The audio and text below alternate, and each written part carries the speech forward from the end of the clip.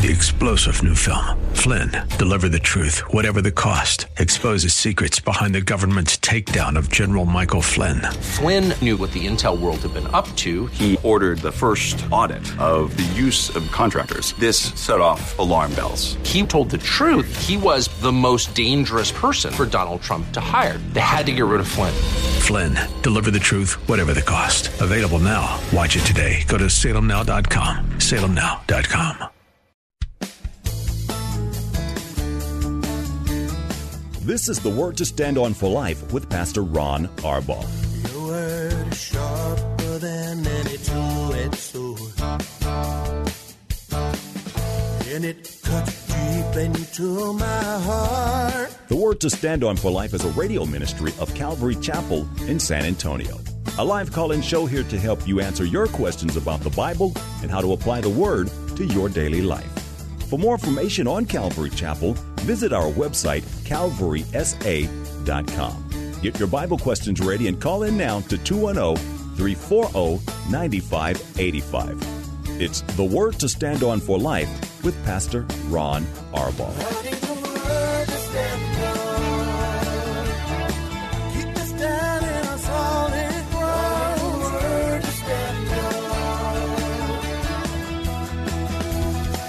Welcome to the show. It's a brand new week. I'm Pastor Ron Arbaugh from Calvary Chapel in San Antonio, Texas, and this is The Word to Stand On for Life, a program dedicated to taking your phone calls and answering your questions, Bible questions, questions about stuff going on in your life, questions about church. Maybe you heard something yesterday in church that you didn't really understand. All you have to do is phone us, 210-340-9585. That's our primary number. If you are outside the local San Antonio area, you can call toll-free at 877-630-KSLR. That's 630-5757. You can email questions to us by emailing questions at calvarysa.com, or you can use our free Calvary Chapel mobile app. And as always, if you are driving in your car, the safest way to call is to use the free KSLR mobile app. Just hit the Call Now banner at the top of the screen. You'll be connected directly to our studio producer. Hope you had a good day at church yesterday. We did here at Calvary Chapel. Tonight, we have our men's, women's, and youth Bible studies all taking place at 7 o'clock. Ladies, you can watch at calvarysa.com. But it's always better to be here and participate in the discussion, the questions and answers after the primary teaching. So that is tonight at 7 o'clock.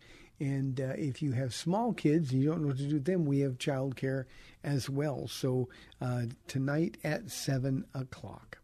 Well, let's get to some questions that have been sent in while we await your phone calls. Here is a question.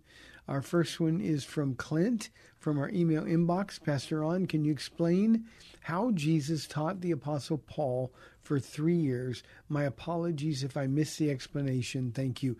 Clint, there's no explanation. That the Bible doesn't tell us how Jesus taught the Apostle Paul, just that he did. Now, I imagine, and this is just me thinking it through, I imagine, Clint, that when he was sent out into the Arabian wilderness, now this isn't all by himself. I mean, there were still people around, and I'm certain that he was busy sharing his newfound faith. But Jesus would then appear to him. Now, we don't know how many times, how often, or for how long the sessions were. Clint, I imagine that they were some pretty detailed Bible studies. Wouldn't you have liked to have been there and listened? But we don't know any more than that. No details were given. You know, there are so many things in our Bibles that I would die to have the details on. That's the kind of stuff that's going to wait until we get to heaven. But clearly, God doesn't think that we need those kind of details, just that Jesus taught the Apostle Paul, and that took a period of 3 years before his preparation was done, and he was literally turned loose. And that's, remember, when Barnabas was sent to him to bring him to Antioch, and that's really where Paul's ministry began in earnest. Again, I wish we knew more, but we don't know. Certainly it wasn't 3 years nonstop, but Jesus would appear to him, giving something to think about, something to study. He would pour through the scriptures. I think one of the things we have to remember, Clint, is that Paul was one of the most brilliant men who's ever lived. I mean, that much is absolutely clear, handpicked by God. And Paul needed to work this stuff out for himself. You know, it's not like Jesus just appeared to him and said, okay, this is wrong and this is right. But he would be, the reason it would take some time, the same reason it takes time for all of us, is he would have to work through all of the differences, the issues that he had, or his lack of understanding or misunderstanding. And that had to occur, and Jesus did that by teaching through the Word. Imagine it was an elongated version of what Jesus did with Cleopas, and I think Luke is the other one on the Emmaus Road, when he gave them a very long Bible study as they walked from one place to another along the Emmaus Road. I can only imagine Paul's heart opening up and him thinking how wrong I was. Now, to some degree, we all go through that when we get saved. How could I have been so wrong? I remember telling Paula one day, I've been out studying all day and just God was blessing. And I remember going home and looking at Paula and saying, oh, Paula, I wish I'd have gotten saved 20 years ago. And she wanted to punch me because she'd been praying for me for 13 years. But I think we all feel like that. How could I have been so wrong? How could I have not got it? And there's one thing that happens when we get saved. We look back. Now, we can be hardcore unbelievers, but once we meet Jesus Christ and he starts teaching us, this Holy Spirit, we look back and we can see clear evidence of the hand of God always being with us. I can see so many times when the Lord rescued me from me, when the Lord rescued me from dangerous circumstances. I can remember some times when I was steeped enough in sin that I would get right up to a line that I just couldn't cross, and God stopped me to make sure.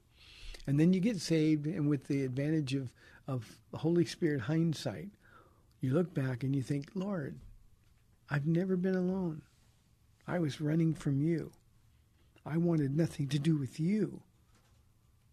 But you were always there for me.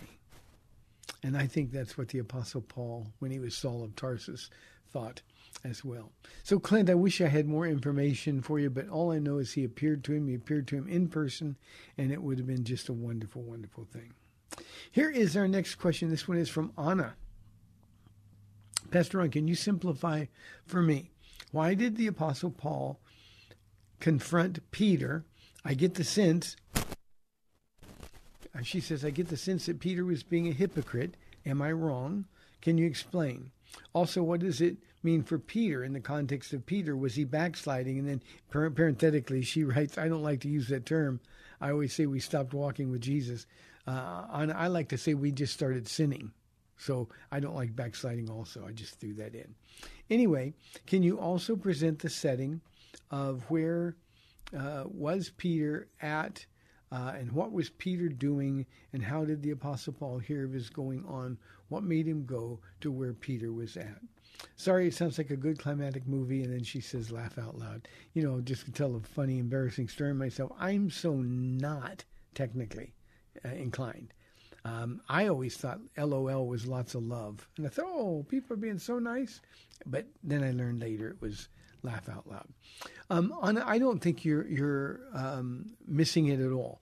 I think Peter was being a hypocrite. Now, Peter would travel around, and clearly the Lord would arrange their schedules so they could be in places together.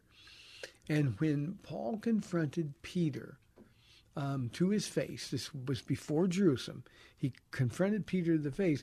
It's because Peter and some of the other Jews would come from Jerusalem, sort of on a scouting mission. How are the churches doing and what's going on?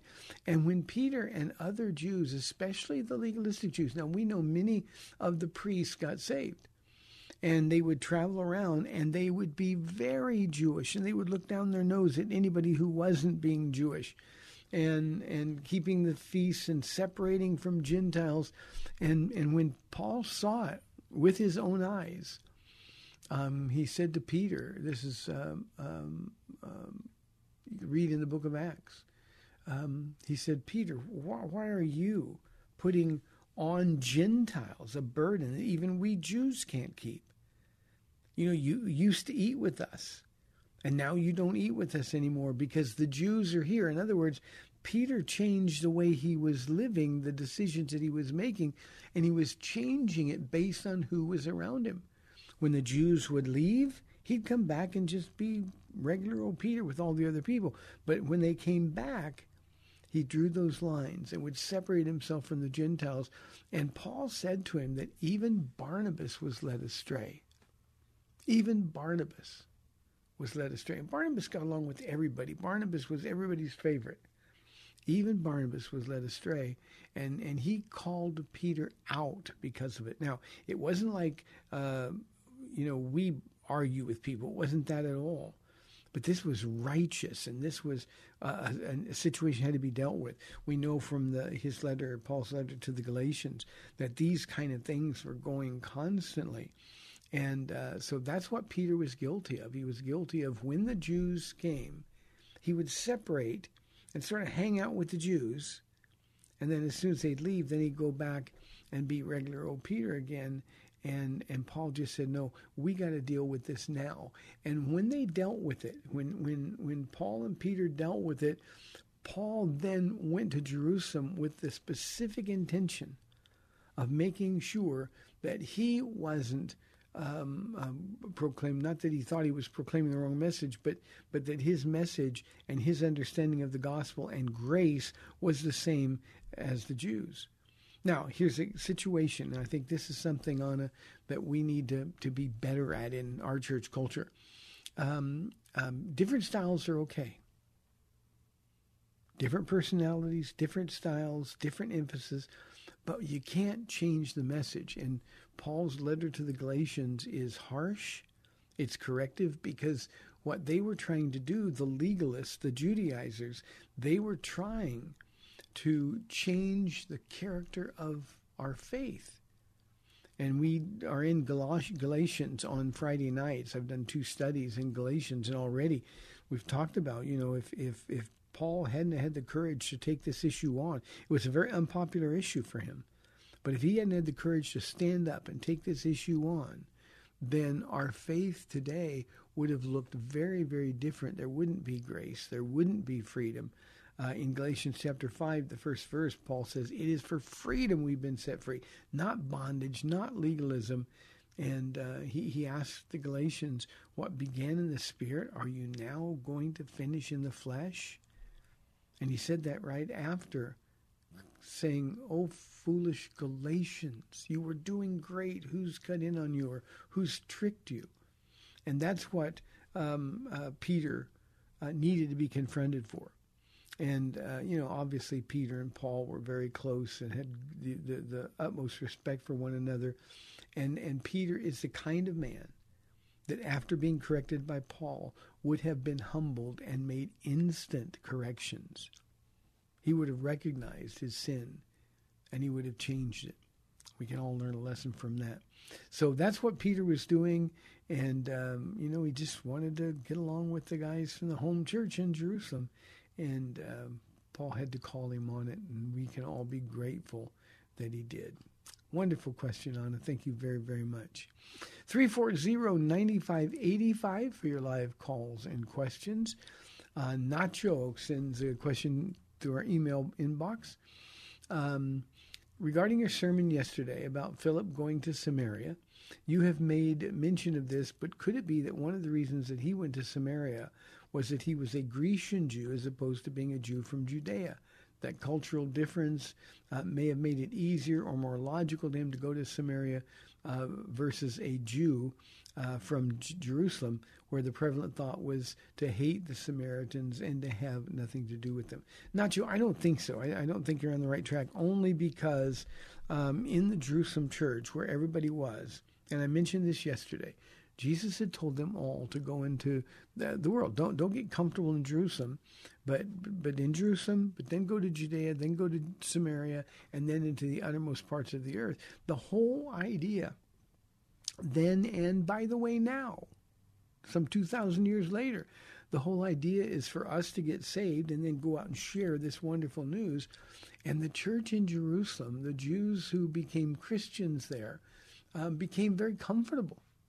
The church in Jerusalem was thriving. They were still being persecuted and they still had financial issues, but they were thriving in terms of spiritual growth and numerical growth. And there were enough of them now that there was sort of safety in numbers.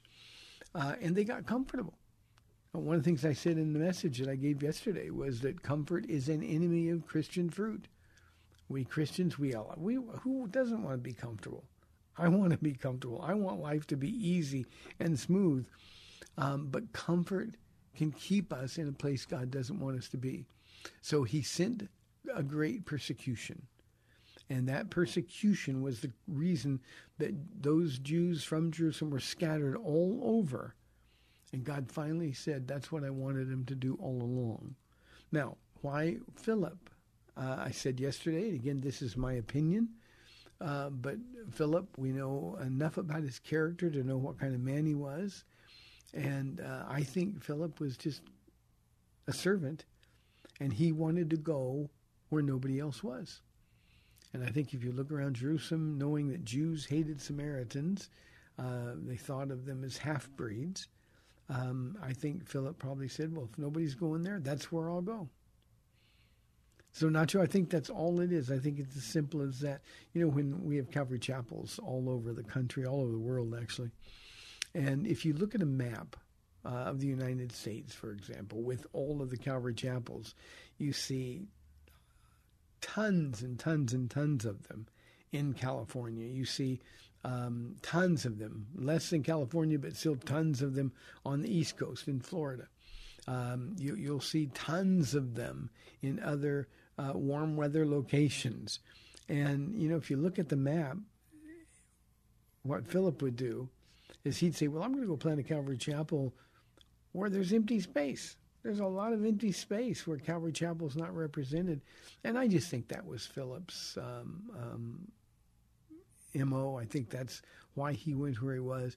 All that we have about Philip in the scriptures, he was a man who truly was a servant of God, full of the Spirit, full of wisdom, full of faith.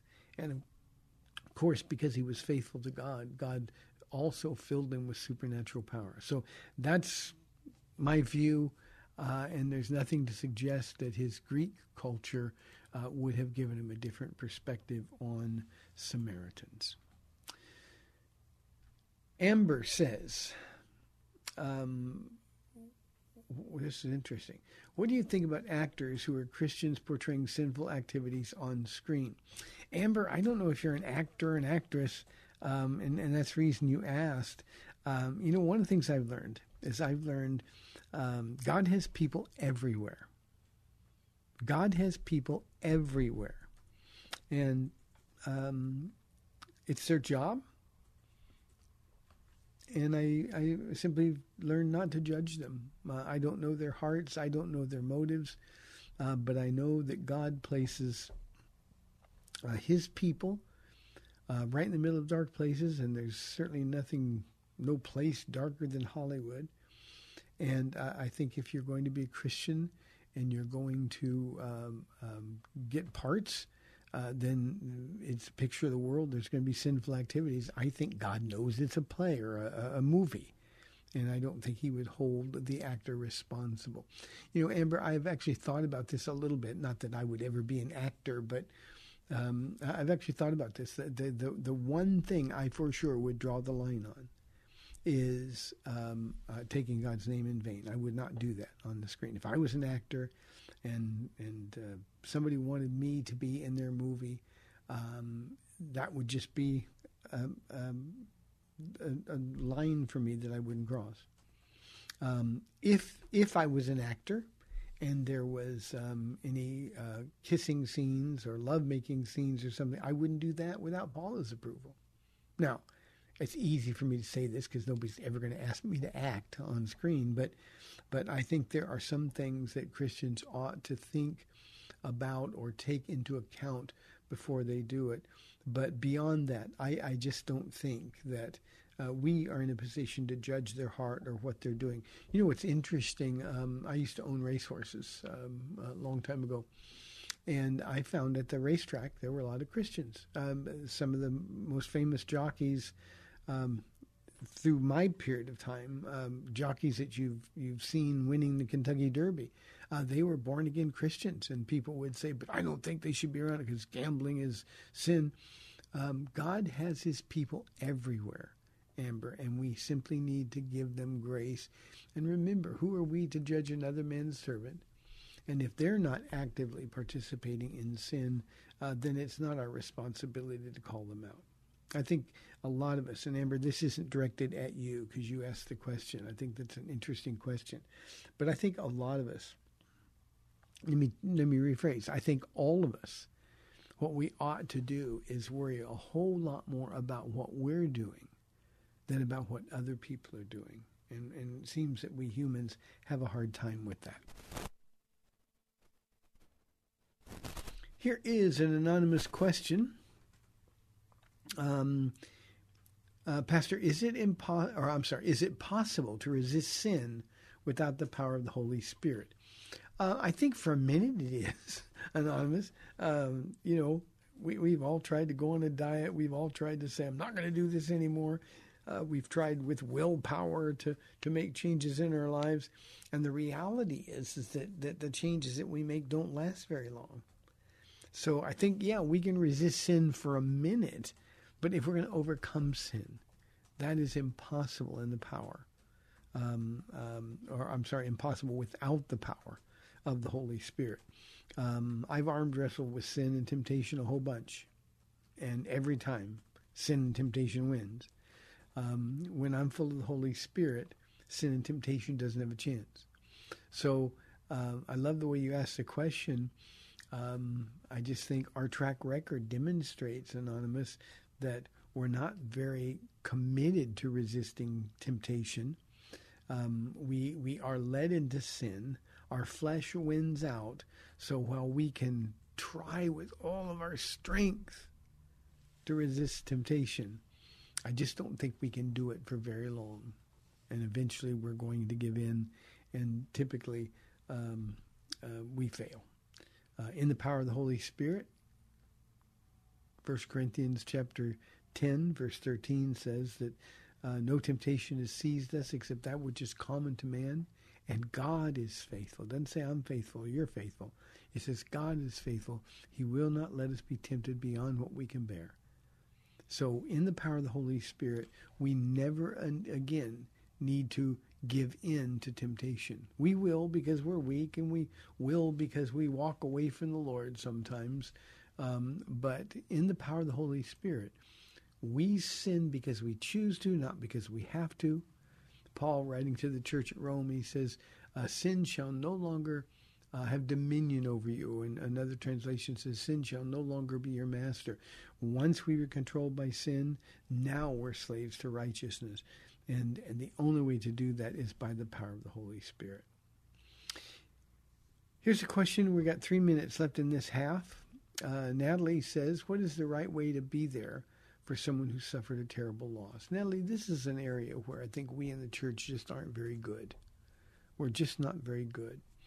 I think if you're there for someone who suffered a terrible loss, that's the right way. Just be there for them. Cry with them.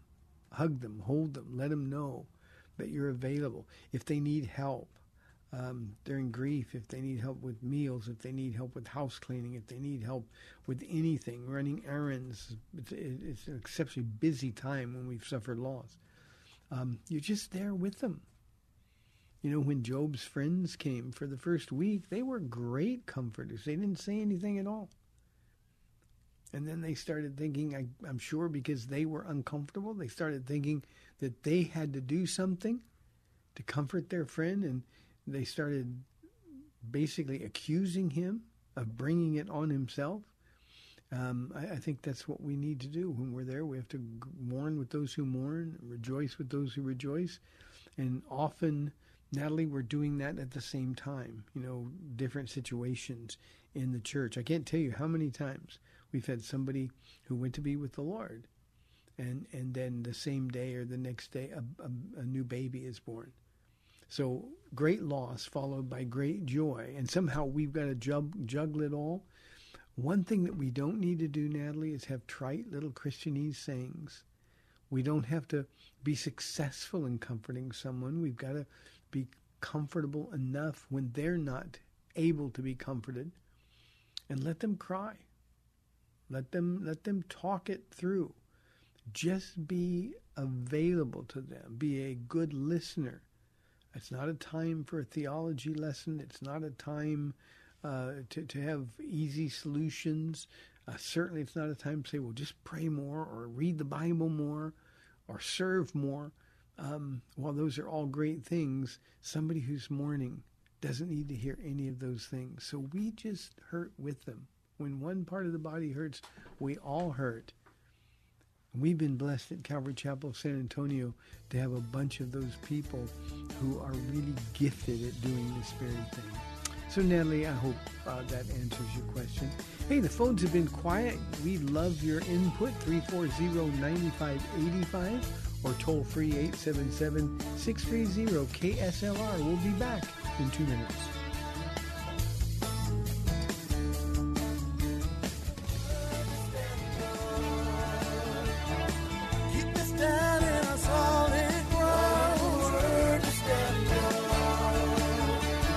Welcome back to the Word to Stand On for Life. We're taking your calls at 340-9585 or toll-free 877-630-KSLR.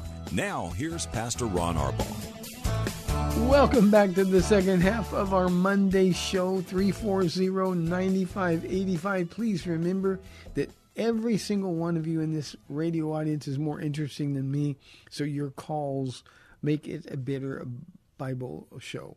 Here is a good question from Javier. What is the biblical justification for Sunday school or children's church? Javier, the Bible doesn't justify everything that we do. When we do something in the church, we make sure it's not contrary to anything the Bible says. Now, let's talk about both those things. I was never raised in church. I've shared with this audience before.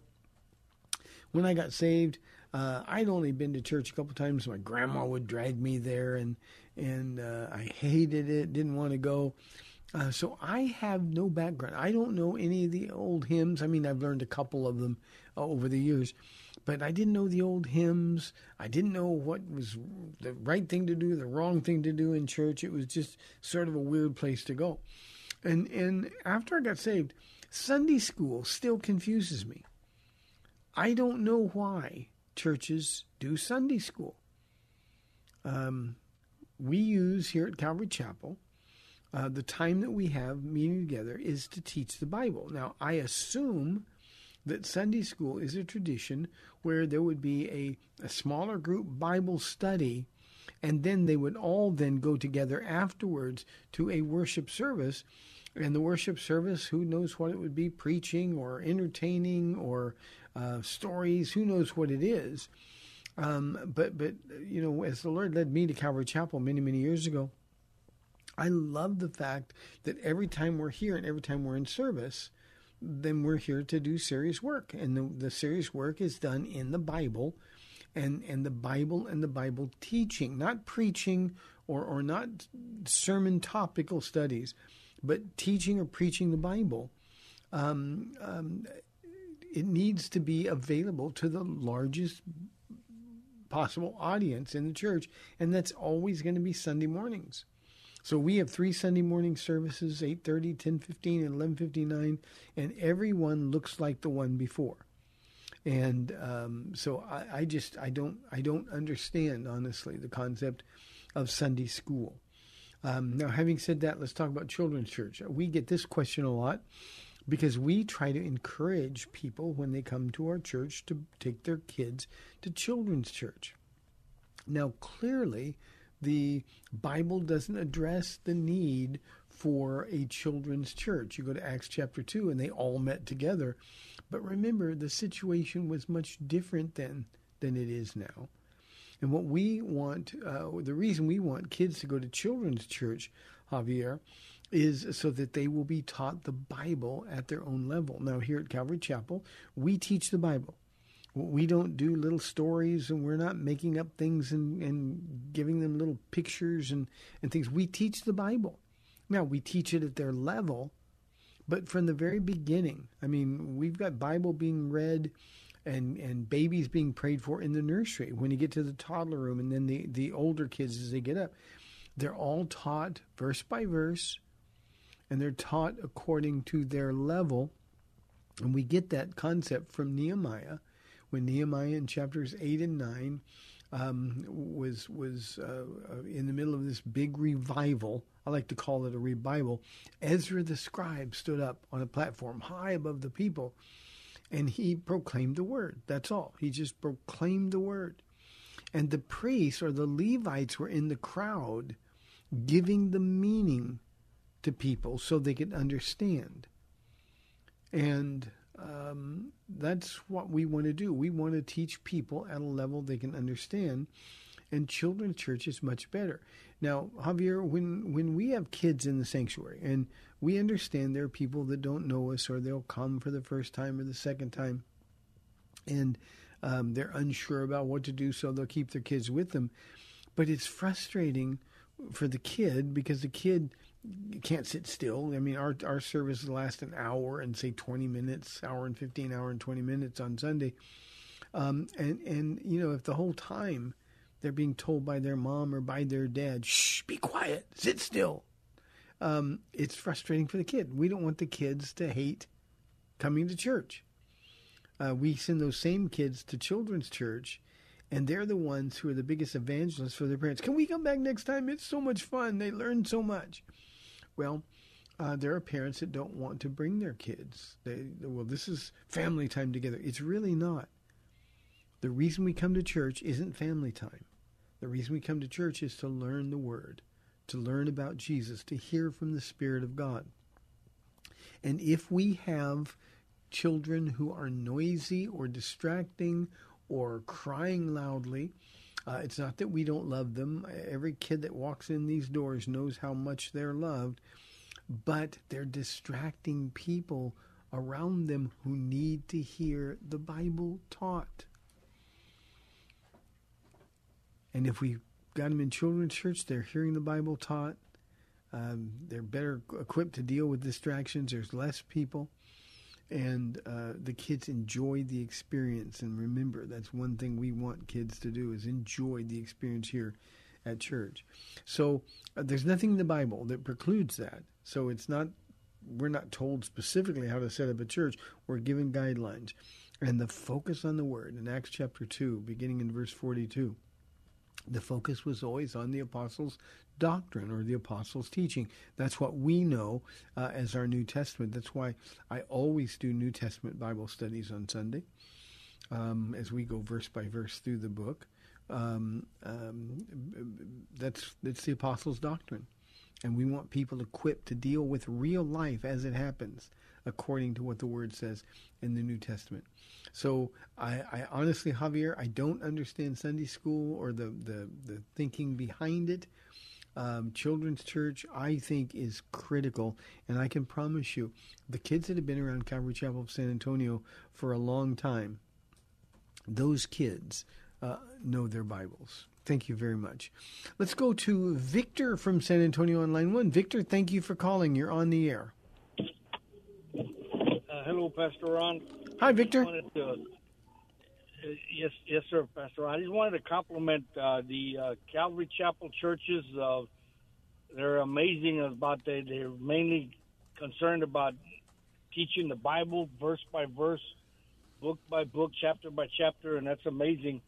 As far as most of the churches, when I got saved, it was Baptist churches, and they the Sunday morning Sunday school was mainly teaching them. It was mainly a different age group, but it would be teaching the different doctrines and why they, why we believe, the like the Bible's inspired by God and all that and stuff like that. And then on Wednesday would be a Bible study and that would be usually on one of the books of the Bible, along with prayer meeting. And then the after Sunday school on Sunday, you'd have a regular topical message. Same thing on Sunday night, usually a topical message. But I'll tell you, when I came back to San Antonio after I got out of the military, the Lord led me to a church, and that's the first church that where their Sunday school was the Bible, verse by verse, chapter by chapter, book by book. Good for them. And it was taught in all the age levels, and that was the first. I learned a lot. I learned a lot from that. So I do see the importance of teaching the Bible as opposed to doctrines and beliefs. Even those are important, but there's so much more you can learn and a better grasp, understanding if you learn it just verse by verse, chapter by chapter, and book by book. So I just wanted to compliment the Calvary Chapel churches. Are amazing, and I wouldn't hesitate to recommend it to anyone. Thank you, Victor. Thank you, Victor. I appreciate it very, very much. You know, one of the distinctives about a Calvary Chapel is this emphasis on the primacy of the Word and teaching it book by book, chapter by chapter, verse by verse. And, if you hang around Calvary Chapel, any Calvary Chapel for any length of time, you're going to get through the Bible. I've got people that have been with me for 25 years. We've been through the Bible a whole bunch of times in those 25 years. And as a pastor, everybody then is without excuse. And because they're without excuse, I can say, the day I have to retire, the day I have to resign, whenever that comes. I hope not for a long time. But I'll be able to stand before my church and say, like the Apostle Paul did to the Ephesian elders, your blood is not on my hands, for I have not failed to proclaim to you the whole counsel of God. And I just think that's the way it's supposed to be. Now, a good thing is that a lot more churches now are teaching the Bible verse by verse. And honestly, Victor, if I had to decide, if I had to come up with a topic every Sunday, I would be so brain dead. I mean, I'm not that creative. So I don't have to worry. I finished yesterday in Acts chapter 8, verse 25. And I know that when we come in this Sunday, I'm going to start in Acts chapter 8, verse 26. And I don't have to come up with a cute idea. I don't have to come up with clever illustrations. All I have to do is go through the Bible verse by verse and teach it. And believe me, that's all we do here, whether it's New Testament on Fridays and Sundays or Old Testament on Wednesdays. It's always the same. I appreciate it very, very much. Let's go to Ruben, our friend on line 1. Ruben, thank you for holding. You're on the air. God bless you, Pastor Ron. I pray that you're doing well today. I am, Ruben. Thank you. Can you hear me? Yes, I can hear you fine. Okay, great. I have just two questions, and actually one's a question, and one is your opinion. I need your counsel, okay. Like really, really bad. I believe I've told you about my family on how there's a huge rift between me and my brothers and sisters, mm-hmm. and how I've been trying to reconcile as much as I possibly can, and I've asked them to forgive me, and they don't want to. They don't want to. And every time that I try to talk to them and try to, my therapist that I used to see would tell me, you need to talk to them and get it out in the open. And I'm like, I can't, because every time I talk to them, they'll always just flip it over back on me. And they say that it wasn't them that did it. That it's in my mind that they don't hate me, and they don't, and I'm trying to tell, well, if y'all don't hate me, then why is it that I'm never invited over to Christmas or Thanksgivings? And when Mom passed away a year ago, I was prohibited from seeing her. So she goes, well, that's between you and Amy, and it's a long story. So So this past weekend, my sister calls, and another issue I have with them is that they don't come and see my father. None of them. They won't call him. They won't see him, and it hurts him. So my sister calls on Saturday, and I'm trying to hurry up. My sister calls and tells me, look, I got some bad news. I've been diagnosed with stage 3 breast cancer, and of course I felt bad. And then I said, well, she goes, I want to know. Actually, she says, can you give me permission to talk to my dad? And I'm just like, Mary, you don't need my permission to talk to my dad. I mean, and see, because that's what they did. They made me ask for permission to talk to my mom. Mm-hmm. So I'm trying to hurry up. And I said, yeah, you need to tell him.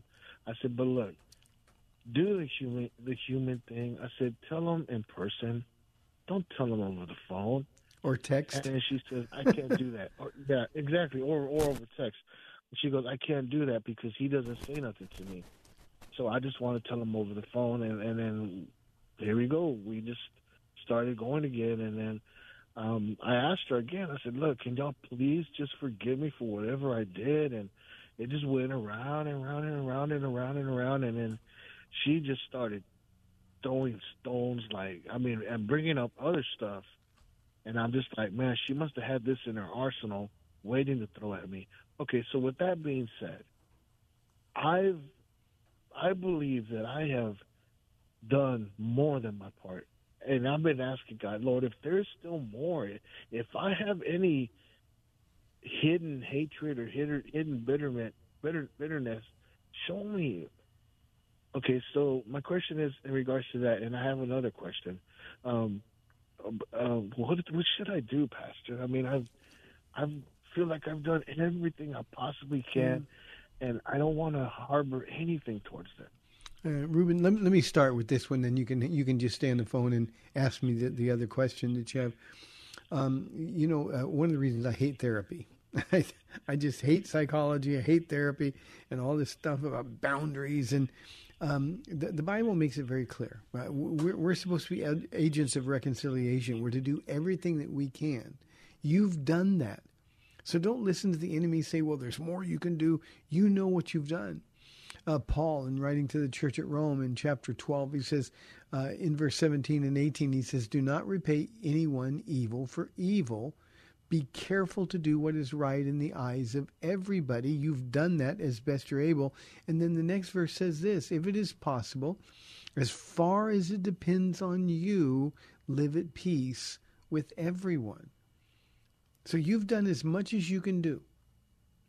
And the only thing left for you to do is to say to your family members, I love you.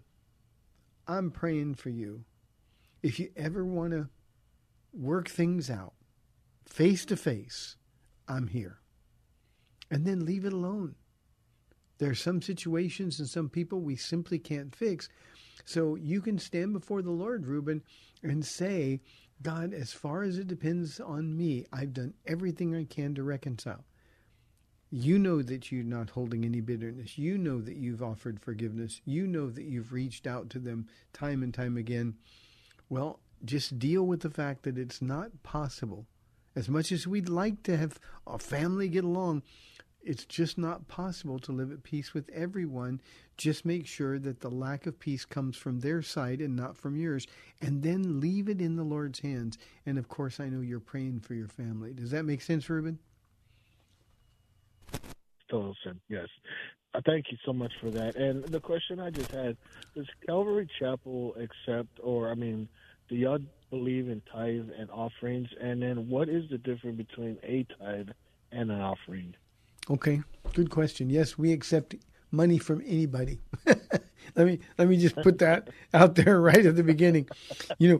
Everything we do for free, and it costs a lot of money. So yes, we do. The difference, what we do is we don't tell anybody what our needs are. And we don't ask for money. We don't let people know what our needs are. We don't pass an offering or anything like that. We want people to give according to the Spirit that the Apostle Paul gave in 2 Corinthians, to give from a cheerful heart, to give generously and hilariously, but giving from a cheerful heart, a grateful heart to the Lord. And then we'll tell them in our offering announcements that take about 30 seconds. That's all it takes. We have offering boxes in the back and in the sanctuary. We can accept your offerings your free will offerings online as well, and we'd be honored to receive them. But that's all we talk about. We leave the rest of that between the man or the woman and the Lord. Now, the difference between offerings and tithes is that tithing is simply not a New Testament principle. Now, I know people will say, but tithing was before the law with Abraham. He gave a tenth to Melchizedek. And so it's a principle, and we're to extend it into the New Testament. But the New Testament says completely the opposite, that the written code, the law, was canceled. It was nailed to the cross. And so the law that was given to Jews has no impact on us at all. So no, we don't tithe. Tithing, the word means a tenth. It's a very popular thing, and way more churches teach it than don't teach it. I think they do so because of a lack of faith. They don't want to have to trust the Lord, so they just try to obligate people to give a tenth of their gross income. But that's to misunderstand what we really owe the Lord. If the law requires 10%, how much more should grace be willing to give? Honestly, grace that wipes away our sins, grace that forgives us. So what we do is we teach what the Bible teaches in the New Testament, that everything that we have belongs to God. Our time, our talent, and our treasure, everything that we have belongs to God. You know, you and I have talked about this, Reuben, over the years. You've been gifted with the gift to make music. I'm jealous, but you know, that talent was given to you by God. And since God gave it to you, you owe it to God to use it for His glory. God, what do you want to do with this gift? It's all yours. Well, money is exactly the same way. And the problem we have with money is we try to figure out the cheapest possible way to be faithful in giving to God. And the way we do it, and I like putting it this way because it makes it clear how nonsensical it is.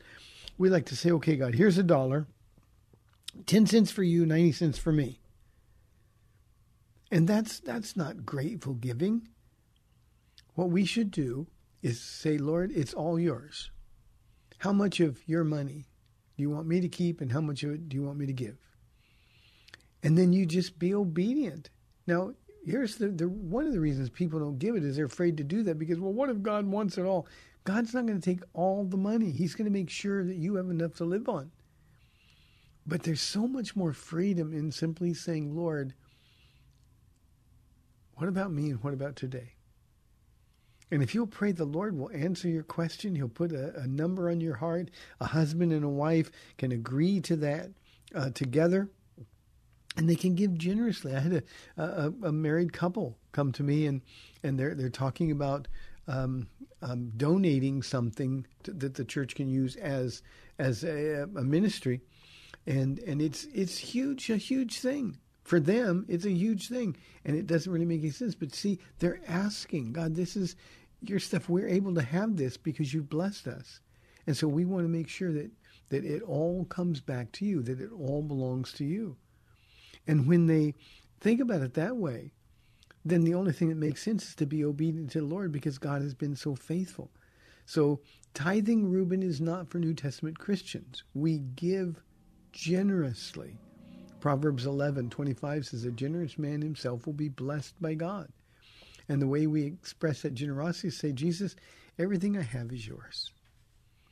Again, for all of you who that would terrify out there, God will let you keep most of it. But it's very important that we understand that it belongs to Him. Our bodies are not our own. Our resources are not our own. And all of it is to be committed to the Lord for His glory.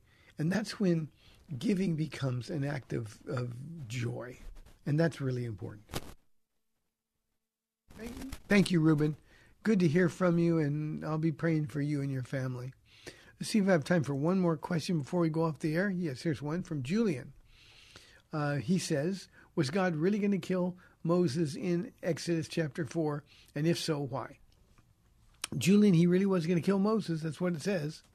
And the reason he was going to kill Moses is because Moses, called by God, remember the principle Jesus indicated, to much is given, much more is required. And so Moses was given great responsibility, and with great responsibility comes greater accountability. And he had not obeyed the Lord and had his children circumcised. He and his wife were not in agreement, so he just sort of let it slide. In other words, he was abandoning the position of leadership in his family. God was about to send him on a mission of leadership for God's family of Jews. And you know, if a man can't control his own family or manage his own family, then what business does he have trying to manage the people of God? Moses was just letting it slide. And so when Jesus encountered them on that road, yes, he was going to kill him. His wife saw it, and she took the knife and performed the circumcision, and that delayed God's judgment or forestalled God's judgment on Moses. But the lesson there, Julian, is accountability. Moses was really accountable, and he simply wasn't being obedient. Good question. Thank you very, very much. That's a passage of Scripture that causes people a lot of consternation. God obviously knew that his wife was going to be moved, but yeah, he was ready to kill him. And the lesson on obedience matters. Hey, thank you for tuning in today. Remember, tonight here at Calvary Chapel of San Antonio, we have our men's, women's, and youth Bible studies at 7. Ladies, you can watch online, live streaming at calvarysa.com. May the Lord bless you and keep you. My name is Pastor Ron Arbaugh from Calvary Chapel in San Antonio, Texas. It truly is an honor to be with you every day at 4 o'clock on AM 630 The Word. Lord willing, I'll be back here tomorrow. At that time, we'll see you then. Bye-bye.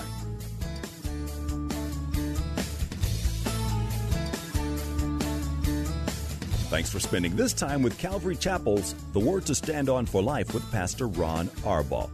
The Word to Stand On for Life is on every weekday afternoon at 4, and Pastor Ron invites you to find out more about Calvary Chapel at calvarysa.com. The Word to Stand On for Life was sponsored by Calvary Chapel of San Antonio.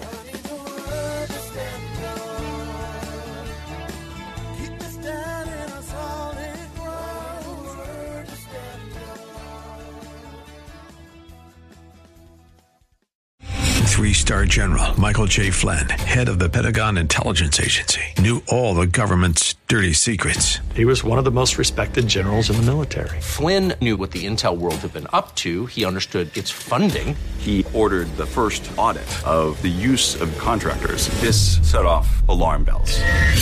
The explosive new documentary, Flynn, Deliver the Truth, Whatever the Cost, uncovers the facts behind this scandal. Flynn told the truth. He was the most dangerous person for Donald Trump to hire. I find out the worst enemy that I'm going to face in my life is right here in America. They took my assessment and they wanted me to change it. And I was like, I'm not changing it. They had to get rid of Flynn.